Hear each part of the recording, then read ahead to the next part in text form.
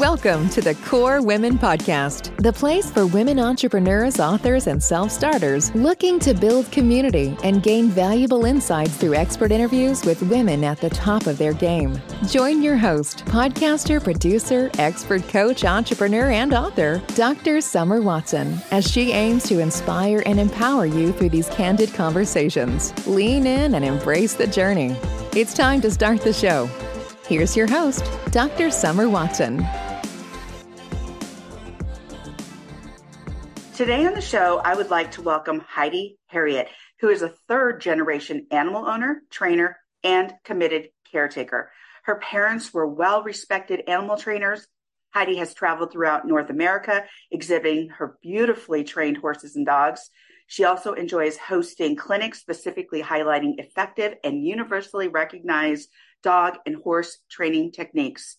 Heidi served as the head trainer and or animal consultant for various venues at such places as Tournament of Kings show at Excalibur in Las Vegas and Walt Disney World Company in Florida. She has been featured on multiple radio programs and TV shows such as iHeartRadio, Good Morning America, MSNBC, and on Animal Planet's Pet Star, America's Got Talent, Walt Disney, Nickelodeon Studios, and more. We have so much to chat about today, Heidi. So let's jump right into this and welcome. Well, thank you. I'm really thrilled to be here. Thank you. You are welcome, and thank you for being here. So before we get into your professional background, I'd like you to describe your journey thus far in a single word. Wow. The word that comes to mind is awesome. Nice. Okay. So tell us more. Why does that word resonate with you? I've had to take big chances and reach out for opportunities that seem so obscure and such. But I've had my ups and downs. Some people's ride is just kind of like that. Mine is like a roller coaster. But boy, the highs are high, and I'm willing to put up with the lows and understand and expect things to happen. For example, I travel a lot. I've traveled physically with a motorhome and RV, pulling my animals in a trailer behind, and all that goes with that. And people see the glamorous side of, especially performing with the animals, my rhinestone wardrobe and my beautiful horse or one of my dogs or such. And I think that's about 10 minutes of my day. And the other 23 hours and whatever could be changing tires, shoveling manure, dealing with ill animals or just the challenges of traveling. But the reward to me, the exhilaration, I just always think of the word awesome. Oh my goodness. I love my world. Yeah. I love what you created for yourself. And we're going to get more into that.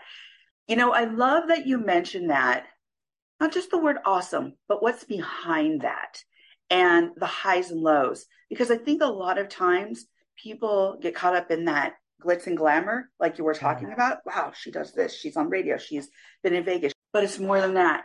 You're carrying on a legacy. You're doing the work behind the scenes, which is 90% of what you're doing. Like you said, you're shoveling manure. You're driving that caravan. Across the country, you're caring for animals, all of that. And it's so meaningful and so purposeful and so intentional.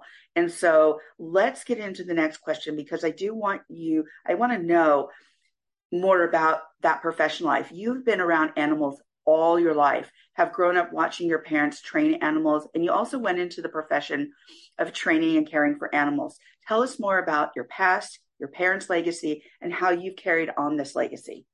Well, I'm a third generation animal trainer and caretaker and, love animals. My grandfather got us started, Milt Herriott, and he worked for circuses and fairs, and he was a curator at a zoo in DC, actually, the National Zoo. Ooh, so good one. Yeah. Really always liked interacting and training animals. He was the first generation. My father picked up that ball and ran with it. My mother was a farm girl who, the Toby Tyler story, ran away and joined the circus, met my father, the animal trainer, and together they carried on the legacy of working with animals. So I grew up with a menagerie of animals. And we call my dad Dr. Doolittle, a veritable Dr. Doolittle. So, long before I heard those words, it was like my father communicated with animals in a way that just seemed superhuman, but to me it was, an everyday occurrence. In my young life, I grew up with elephants, camels, horses, llamas, zebras, goats, pigs, dogs, and little ponies and miniature horses and stuff. And that was my playground, my sisters and I. And what's really cool about that? Farm families too are the same, agricultural families. When you grow up with animals to that extent, you do not come first. You don't even come second or third, Yeah. It's about the world around you. It's about understanding we have to take care of those animals. We're their stewards or caretakers. My father and mother drilled that into us. And that no matter what, birthdays, holidays, whatever, the animals came first. And it's a really great way to find out, one, that to understand the world is bigger than you, but also to find out what you're made of, because it's a lot of work, a lot of heartache, a lot of joy. Anybody who has a family pet can relate to some of that, but then take that to a much bigger scenario. And it was, just an awesome way to grow up. And again, the highs and lows of that world. And some people don't embrace it. I went away for a while when I was an adult and then came back and was all in. Perspective is a wonderful thing. It really is. So you now carry on this legacy. Yes. So tell us, when you came back to it and you created or carried on that legacy, what did that look like for you? How did that develop for you? What was the impetus for saying, I want to do this too? So the opportunities presented themselves because growing up as a Herriott in the animal world, in the circus world, like Ringling Brothers and that, is like being a Kennedy in politics. Our name was known and our reputation was good. That being said, it might get you opportunities, but you still have to fulfill the opportunities and do good. And my father, at the risk of having us mar the reputation or have any nepotism, actually withheld opportunities from us, made us try even harder, which, my parents are gone now, but there are times I think back on that and I didn't do it that way with my children. I fully understood the aspect of it. He just went to greater lengths. So I wasn't handed anything. I had to figure it all out. They didn't give me any animals or equipment or anything like that.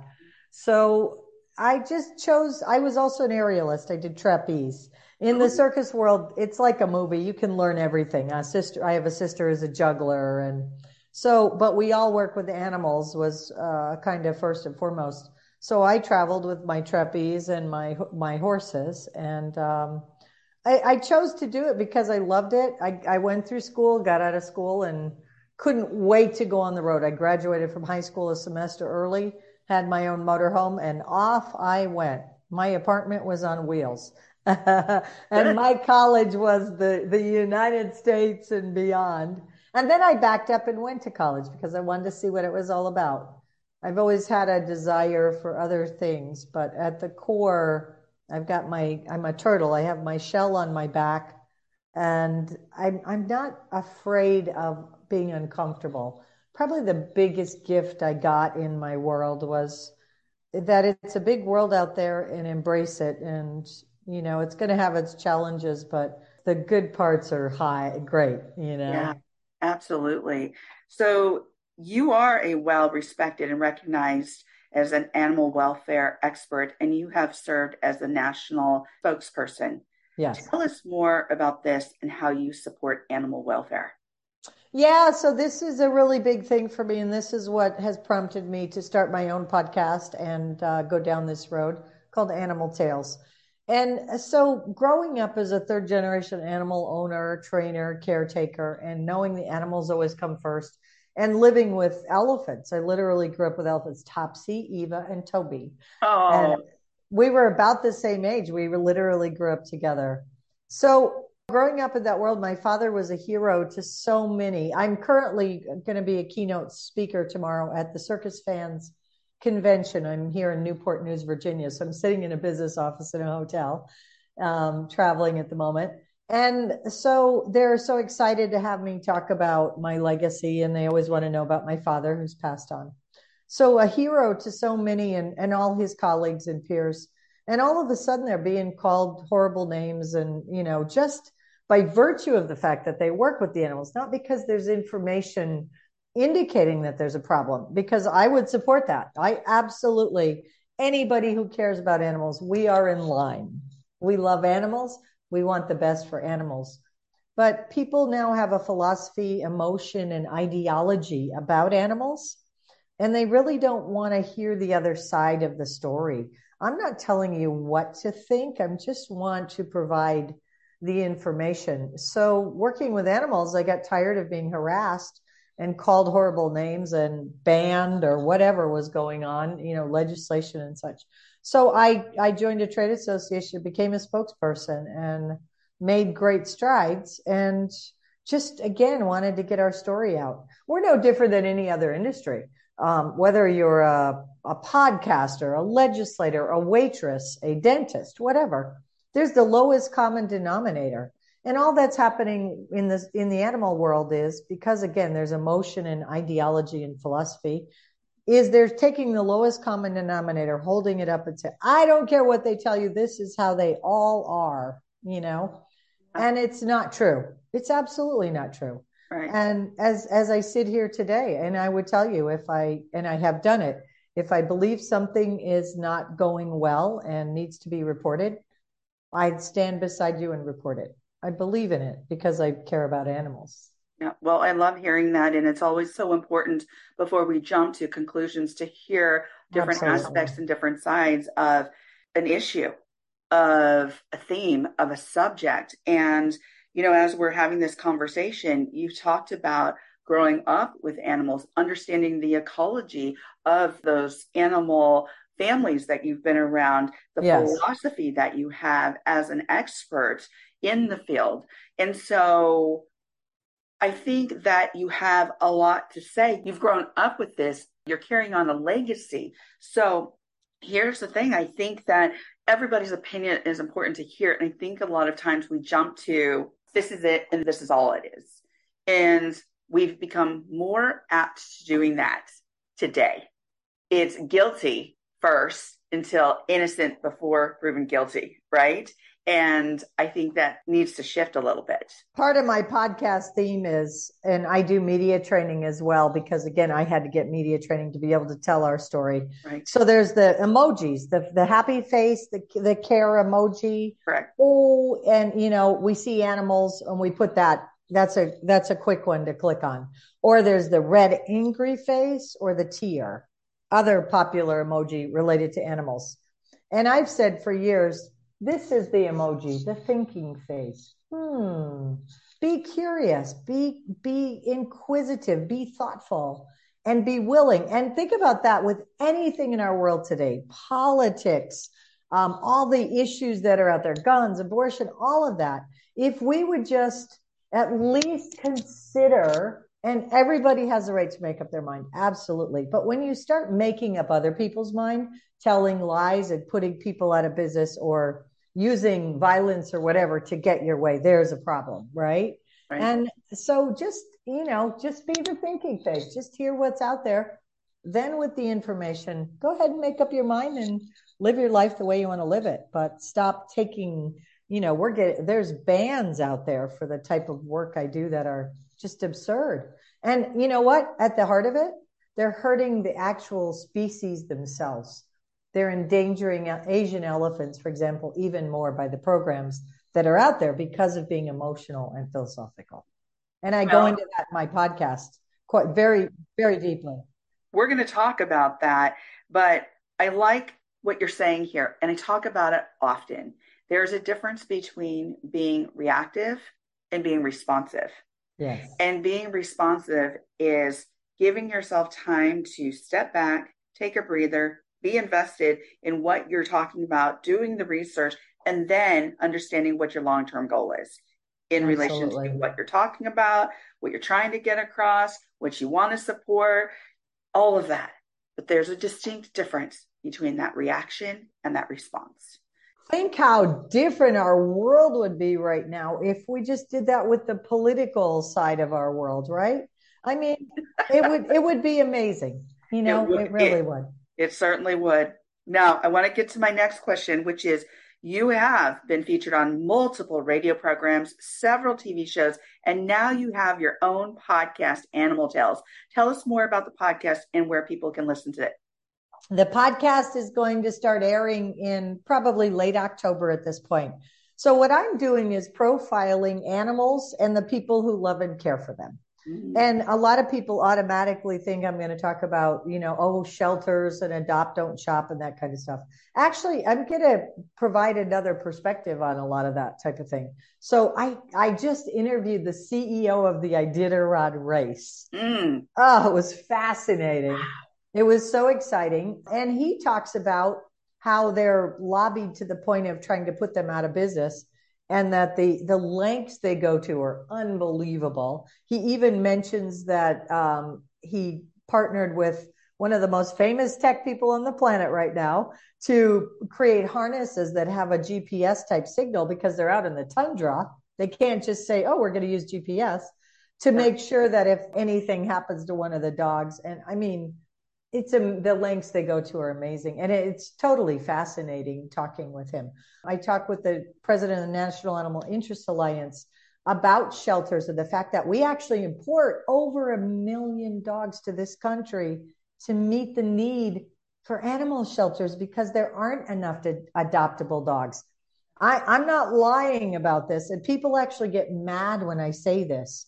It's a dilemma. There's more to that story. Again, let's be thoughtful. I'm not just saying don't do that. I'm saying there's more. I talked to a medical researcher who created a program, Homes for Animal Heroes, to adopt out the dogs in medical research when their service is finished. So again, absolutely fascinating. And then my first interview, I'm not sure if it'll be the first podcast, the man who is responsible for more live births of baby Asian elephants than anybody outside of Southeast Asia. And that's unprecedented, one of the most highly endangered animals on the planet. And there's more to that story. Should you ride an elephant in Southeast Asia? Is that a bad thing? No, it's not. And we'll tell you why. We'll tell you why that supports amazing conservation programs. So what feels emotional and good, and I know people want to do the right thing, but they're misled by this vocal minority, this noise of epic proportions, these groups that are animal rights, they call themselves animal protection, but they're, at the top level, they're not doing the right thing, but well-meaning individuals get involved. And I want to provide some other information to say, hey, there's another way to get involved and truly support animals. And we'll stand right there with you. Yeah, I love that. What you're saying is both intriguing, and if people lean in and listen, it's educational. Yes. And here's the thing. Again, you're offering different perspectives that we haven't heard. And that is so important. And I think a lot of times, like you said, we get caught up in that noise, right? And we get caught up in the visuals. Oh, yeah. Oh my goodness, of the puppy, of the crying emoji or the angry. Yeah, it's right there. And these people are experts. You can't dispel when you listen to these people. They live it. They do it. They're telling you their story. They're not getting mad. They're not saying everybody else is wrong. They're saying, here's my story. And you just can't dismiss it. These are people who live it every day. And they're the experts the government looks to, Right. It's absolutely fantastic. And those opinions are so important to listen to. Yeah. They may not be the only ones that you're listening to, but they're important to hear. Factor them in. Exactly. And a lot of times we want to hear one opinion, dismiss everything else. And it's like, to be responsive, we welcome others' opinions, others' educational information, the experience and wisdom that they could potentially offer. Because here's the thing, we may not take that all in and swallow all of it. But if we take pieces and we put together our information and go, okay, I have a better understanding of this. I can understand both sides, or I can understand A, B, and C, and I lend to this. Fine. at least you've listened. At least you had given yourself the opportunity to hear, digest, and take that out into the world and say, hey, take a listen to this. This is a different opinion. We tend to look for things that support the narrative we're going with. Yeah. And I'm saying, let's get a little uncomfortable. Let's get to the middle, think, and let's hear it, Yeah, I love that. Let's get a little uncomfortable. Let's get uncomfortable, people. Here's what else I love, Heidi, is that as we began this conversation, we talked about where this began, where this started, and how you took your dream and what you learned from the people around you, your parents, and how you took that and you applied it to your life. There's been ups, there's downs, but through all of that, you've gained wisdom. Even through missteps, right? That's absolutely. Wisdom. That's absolutely. wisdom. Yes. And so all that wisdom has come to this place right here, where you're going to be a keynote speaker tomorrow. You have your podcast. You've traveled the world. You've educated. You've been on TV stations, radio shows. Here you are today. So my last question for you is, as we come to the close of this interview, if you were to leave the listeners with some words of wisdom, what would they be? I would say that it's really important to step outside our comfort zone. And I mentor high school kids when I have the opportunity. It's something I really want to do more of. And a friend of mine who also does the same and works with them to get into college came home yesterday. I was staying with her in Baltimore and said to me, Heidi, what can we do to help these young women? She was meeting with the young women, be more confident. Because her and I both have a confidence that we've worked hard to come by. But I've always had a confidence within myself because I had to get uncomfortable so often. And I think you need to belong to something that's bigger than you. And I think you need to get a little uncomfortable so you can walk in other shoes a little bit. I always think to myself, I wonder what's going on with them, whether somebody's really angry or somebody's sad or something. And boy, find a job. You hear this all the time. Do something, find something you love and make a job out of it, and you'll never work a day in your life. I am so privileged. I work my ass off, but I love what I do. It doesn't feel like work. And people ask me when I'll retire. What? Why? Yeah. Nobody in my world ever retires, Yeah. We have an expression, you want to go with your boots on, Mm-hmm. So, to young folks out there, they are trying to live their best life, but also get a little uncomfortable. The safe zones aren't always the place to be. Sometimes we need to step outside those and just breathe and, be strong, breathe, and find a community to embrace you. We've got to have support. We've got to have a community. And women particularly, help each other, reach out to each other, reach out to young women. I love all these strong women in our world that write books and have been in politics or that, and great voices. Oh my goodness. Well, I love your words of wisdom, Heidi. Thank you so much for joining me on the Core Women podcast today. I love what you do. Thank you for having me on. Absolutely. You can follow Heidi Herriott on LinkedIn, Facebook, and her website at HeidiHerriott.com. Thank you for joining us on the Core Women podcast with Dr. Summer Watson. We're so glad you're here and would love to connect more with you. Find us on Instagram, Facebook, and YouTube at Core Women, and on Twitter at Core Women 1. For more about Core Women and Dr. Watson, visit corewomen.com.